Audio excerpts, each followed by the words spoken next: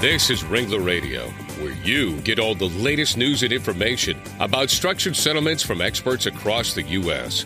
Ringler Associates, celebrating 35 years of successfully helping injured people and their families. Ringler Radio is made possible in part by the life markets that issue structured settlement annuities, including Allstate, American General, Liberty Life, MetLife, New York Life, John Hancock, and Prudential. Now join Ringler Radio host Larry Cohen.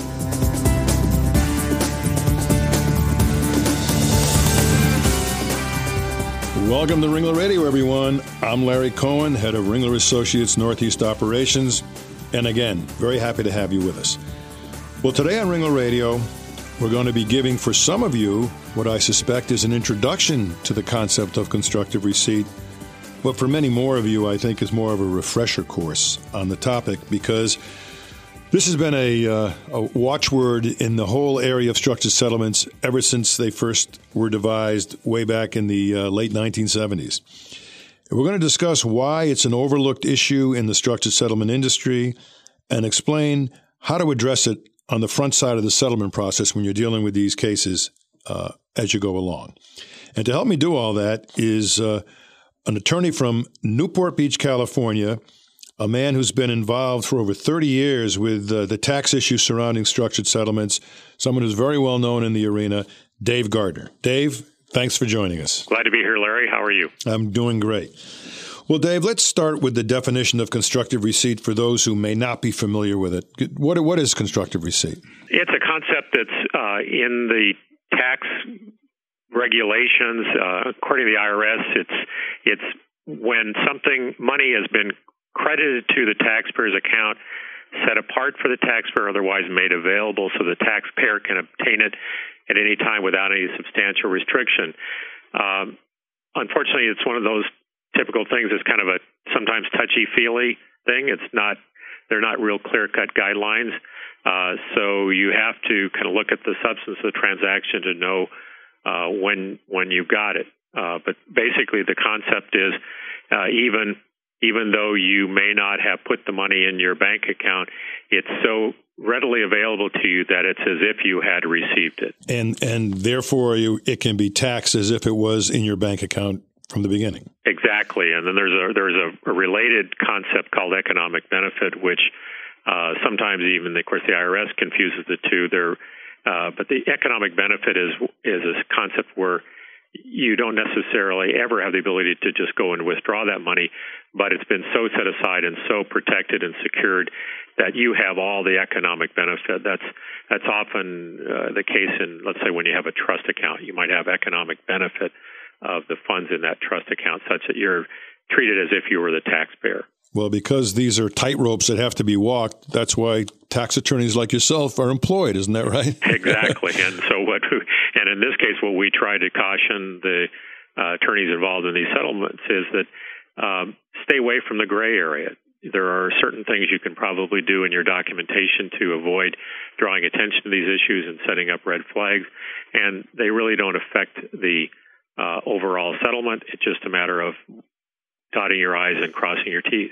Well, let's tell the audience again, why is constructive receipt an important concept to the structured settlement industry? Well, there's always that situation in a structured settlement, or not in the structured settlement, but during the settlement negotiations, where the parties have been talking about different options or alternatives to settle. They can be talking about a lump sum, or they can talk about periodic payments or some other form of remedy. So the issue here is that you need to have avoided the situation where that lump sum is so available to you that it's there for the taking. And so you cannot effectively convert that into a periodic payments or a structured settlement, because what's unique about the periodic payments on structured settlement under the code is that even what we might call the interest portion of the additional amount that you get because it's paid over time, that is not taxable in the personal injury settlement.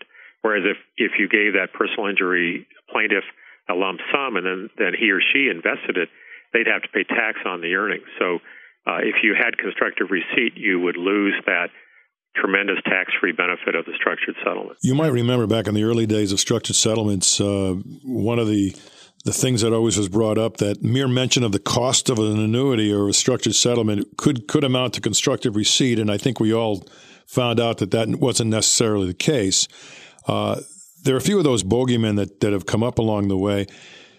In fact, am I right on this, Dave, that even though discussions are had in the context of a mediation, until the final settlement documents are actually drawn, quartered, and signed, there's no constructive receipt element at work. Is that right? That's correct. And the issue about knowledge of the lump sum amount that's being used to fund the settlement, the IRS had even issued some private letter rulings where they said that would not create a situation of constructive receipt. I often cite the case of Childs versus Commissioner, which actually happened to deal with attorney's fees payments in a structured settlement. But in there, the court went, this was 11th Circuit back east, they went into a great length of talking about the mechanics of the settlement, and they basically said that until the settlement was finalized, that there was no constructive receipt. Now, they didn't quite clearly say what finalized meant, but I take that to mean until the ink had dried on the settlement document. So, as you know, Larry, probably as well as I do, or better than I do, that parties can back out of these settlements anytime up till when the settlement documents have actually been signed. So even though that lump sum amount has been dangled in front of the plaintiff, if he hasn't really accepted it, he doesn't have constructive receipt. Well, absolutely right. Now, let me ask you this question, Dave, because this comes up oftentimes. Claims get settled, documents get executed, and the claim person, the claim representative, because of time constraints, things are going to drag for a while. Maybe court approvals are going to be required. They like to get these funds off of their books, and so they oftentimes want to send the settlement funds onto an escrow account. And if they want to send those funds to an escrow account of their defense attorney, does that impact constructive receipt? Not to the defense attorney, not at all. Again, though, you'd have to be careful in that situation because the regulations I mentioned before, they talk about constructive receipt when money has been set aside. Mm-hmm. But I would say in most of those cases, if not all cases, that there would not be constructive receipt under the principle that there's no guarantee that money will stay in that escrow account, that any number of things could happen. There could be issues to be dealt with. But as a general rule, just giving the money to the defense attorney would not, for an escrow account or otherwise, would not be constructive receipt because that defense attorney is the agent for the defendant or the casualty insurance company. Now, in a contrary scenario, if that money was sent to the plaintiff attorney's escrow account, even though it never went to the plaintiff, what impact would that have on constructive receipt? Well, that may even go beyond constructive receipt to actually be considered actual receipt because, again, the attorney is the agent for the plaintiff. But that's one we always consider one of the definite no-nos in avoiding constructive receipt is never give the money to the plaintiff's attorney's trust account. Well, absolutely, and I'm glad you confirmed that because that's been the watchword of the structured settlement industry forever. Talk about how constructive receipt can affect a client's income tax. How would that work in the context of what we consider to be a tax-free structured settlement, for example? Okay. Well, again, once the plaintiff had constructive receipt of the lump sum amount used to fund the structured settlement, from that point on, the plaintiff would be taxed on all the earnings. And so when they received annuity payments, a portion of each annuity payment would represent return of that initial lump sum, but another portion would represent taxable interest on that settlement. So they would, in effect, constructive receipt would destroy the tax benefit of a structured settlement. Well, and that's why every structured settlement needs to be carefully considered, and especially the documents around it have to be carefully drawn, reviewed, and gone over because it's very, without the proper wording even, you could take a tremendously effective structured settlement tax-free program and convert it to a taxable program to the detriment of the claimant. Correct. Dave, let's talk about the area that's become somewhat controversial, the Qualified Settlement Fund. Obviously, where there were mass torts involved, where thousands of claimants or hundreds of claimants are involved in a particular incident, and no one can figure out the pro rata portion for each claimant, defendants and insurers are able to pour money into a qualified settlement fund and get a general release, and yet have that money still sit there with the ability to be structured and come out tax-free to a particular claimant. Talk about that. Is that your understanding of it? Yeah, the qualified settlement fund was created in the tax code as a means for allowing the defendants in those cases to be able to walk away from the case by paying money into the settlement fund and be able to take a deduction for the amount they put into that fund at that time. And so it was, and the tax laws that were developed around that were, again, one, to give the defense the ability to take a tax deduction and close its case, and second, to make sure that the funds that were in that settlement fund, to the extent that they were invested and had earnings, that fund would have to pay the tax on it. That the Treasury was concerned that there was money that was being earned in these settlement funds that was not being taxed. Mm-hmm. The qualified settlement fund was not set up for the benefit of the plaintiffs and to change the rules regarding constructive receipt and economic benefit. Those are still present. However, of course, as you just mentioned, in the mass tort case, there's no specific amount that's been set aside for any specific plaintiff. So the specific plaintiff does not have constructive receipt, and that specific claimant has to, in effect, go in and negotiate or work out a specific settlement with the trustee or intermediary that's handling that settlement fund.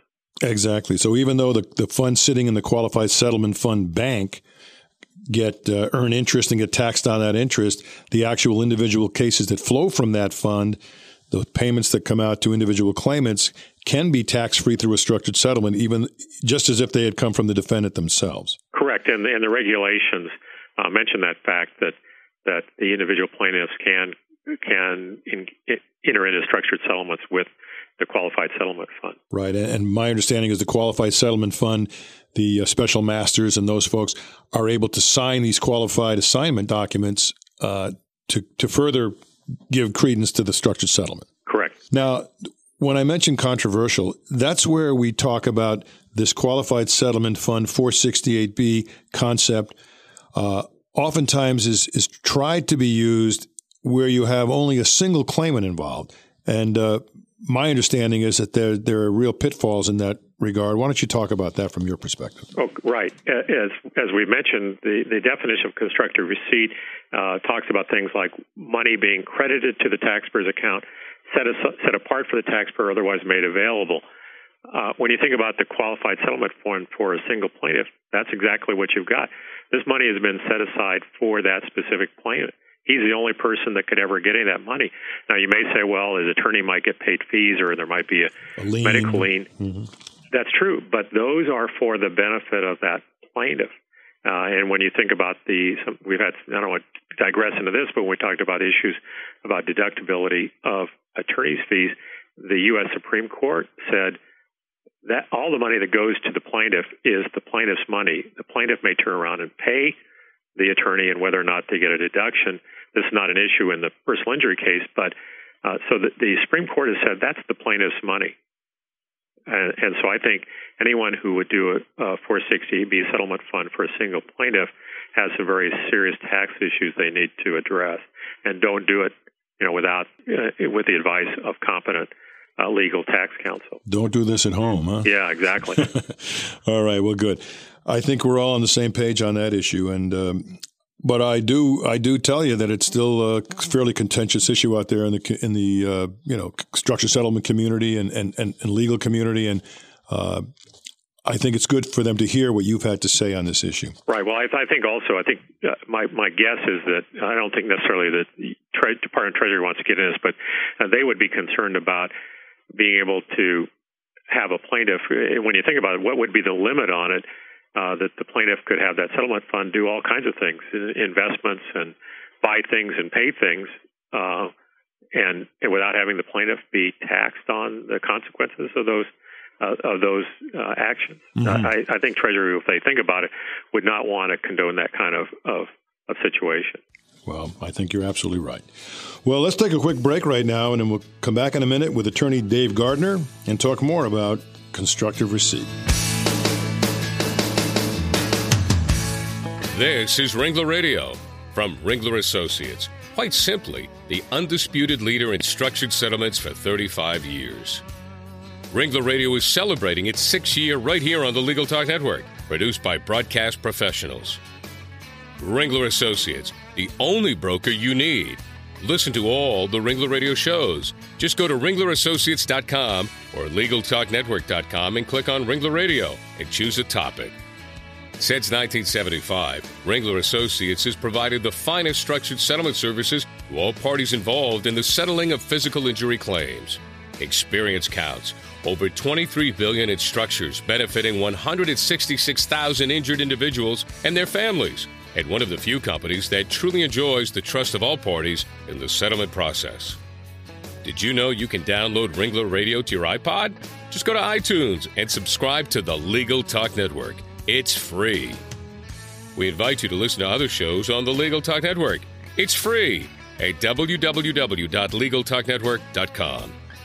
Did you know Ringler Radio is one of the top 3 rated shows in iTunes? Thanks to all of our listeners who download all the Ringler Radio shows. Engage your brain. Go to LegalTalkNetwork.com and listen to all the great legal podcasts. Someone's at the door. Don't answer it.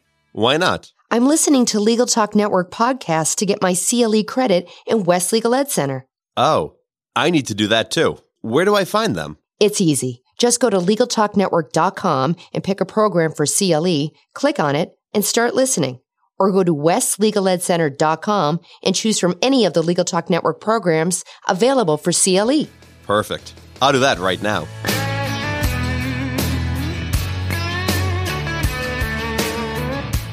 Welcome back to Ringler Radio. Glad you joined us. I'm here with Dave Gardner, an attorney from Newport Beach, California, with quite a bit of expertise in the tax aspects of structured settlements. Well, Dave, on Ringler Radio, we like to cite examples to give the audience some better perspective. Can you share with us some real-life examples of the constructive receipt issue? Very definitely. I've got a couple that come to mind right off the bat, and particularly when we were talking earlier about money going into the plaintiff's attorney's trust account. I recently had to look at a factoring transaction. That's where the plaintiff attorney, after a structured settlement, wants to try to sell or cash in a part of the future payments in return for a current discounted lump sum. And when we got into it, the attorney for the life company made a comment to me and said, this is a taxable annuity. And I said, what do you mean by that? I said, well, we went into the file and noticed that the plaintiff attorney's trust account had made the payment for the premium. So the life company in that case was issuing 1099s to the plaintiff, viewing it as a taxable annuity because there had been constructive receipt. Interesting. And so that's just a classic example that, oftentimes we have these people say, well, nobody will ever find out about it. Well, they do find out about it.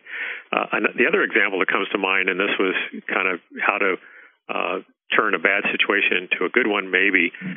We had a case where money had gone into a plaintiff's trust account, and one of your colleagues in the Northeast, Larry, came to me and said, what can we do about this? Because it happened to be minors' compromise. And in those cases, the money really was still subject to the probate court jurisdiction, and any type of arrangement had to be approved by the court. And so I said, well, even though this money is in the plaintiff's trust account, we may be able to say that there are restrictions on the access to these funds. So we actually went back and fashioned a petition to the court and got a court order saying, no, this money really does not belong in this trust account, and the money and any settlements have to be approved by the court. And so we took what might have otherwise been constructive receipt and turned it back into a situation where they were able to fashion a structured settlement. Well, that's a nice result on the backside for sure. Well, what's the best way to avoid constructive receipt issues on the front side of the settlement process? What should people be doing to avoid it? I think it really comes down to the settlement documents. As we talked before, You can have all the discussions you want and all the negotiations and make offers for lump sums and so on and so forth, but your settlement documents need to reflect that the ultimate decision was for periodic payments. Also, you need to avoid situations in those documents that would indicate that the plaintiff has ownership rights over the annuity that is used to fund the periodic payments. You go back to this Revenue Ruling 79-220, which is really the benchmark for structured settlements. And in that ruling, the IRS said there was no constructive receipt because the annuity had been purchased at the election of the defense and for the convenience of the defense to fund its obligation to make the periodic payments. If you look at the documents that through the National Structured Settlements Trade Association, NASTA, had put together some years ago, the Uniform Qualified Assignment and the Uniform Qualified Assignment and Release, they do a very good job of addressing, or at least I should say avoiding, the constructive receipt issue by following those guidelines of Revenue Ruling 79-220. Nowadays, we see, unfortunately, there are a lot of cases where people have lost sight of the constructive receipt issue, and you'll see right in the documents wording that would indicate that the plaintiff has the lump sum and has been electing to purchase annuity. You might even see something as poorly worded as the plaintiff has elected to settle for an annuity, something like that. Right. So again, it comes back to the settlement documents are really the key. If you do the settlement documents correctly, you should not have any problem. Well, I think that all comes back to the ultimate in all of these and of all these issues, and that's education and knowledge. I think what you find is a lot of lawyers look to structured settlement brokers to help them through the process because we've been through it so many times. Oftentimes we can add the paragraphs or at least critique those that are in those documents to make sure that they don't, get in the way of providing this tax-free benefit to their client. Oh, that's right. I know the Ringler producers, because I worked with them for many years, are well aware of these issues and well aware of these the appropriate documents. They use the Uniform Qualified Assignment documents, and I think and the only additional thing I would encourage the brokers to do is to educate the claims people and the attorneys as to the importance of these documents and these issues. You know what? And I would also add mediators as well, because oftentimes at the end of these mediations, documents are put together even at the end of that session, which need to be carefully drafted so that they don't give rise to any future problems along these lines. Right. Well, one thing about the Ringler producers, Dave, is a lot of what we learned about constructive receipt, we certainly learned it from you. So I'm awfully glad you were here. And I remember listening to some of your seminars and also getting some of your reading materials. So thank you again for what you've done in the past. And if anyone wanted to get in touch with you, Dave, going forward, how would they do that? Okay. Well, my phone number out here in California is 949-851-9025. And also, if you didn't write that down correctly or forget it, you can get a hold of me through any of the Ringler producers. They all know how to get a hold of me. Well, we certainly do. And Dave, again, thanks for joining us today. And if you're a first-time listener, you can download any of the Ringler Radio shows from our website, ringlerassociates.com. You can also reach any of the Ringler brokers and producers on ringlerassociates.com. And, of course, get these Ringler Radio shows also from LegalTalkNetwork.com. So you can download on your iPod, you can listen at your desk, whatever suits your fancy. There's a lot there to learn, and hopefully it'll be informative for you. So again, thanks, Dave, for joining us. Appreciate it very much. And the rest of you, go out and have a great day. Okay, take care, Larry. Thanks a lot, Dave. Bye-bye. The views expressed by the participants of this program are their own and do not represent the views of, nor are they endorsed by, Legal Talk Network, its officers, directors, employees, agents, representatives, shareholders, and subsidiaries. None of the content should be considered legal advice. As always, consult a lawyer.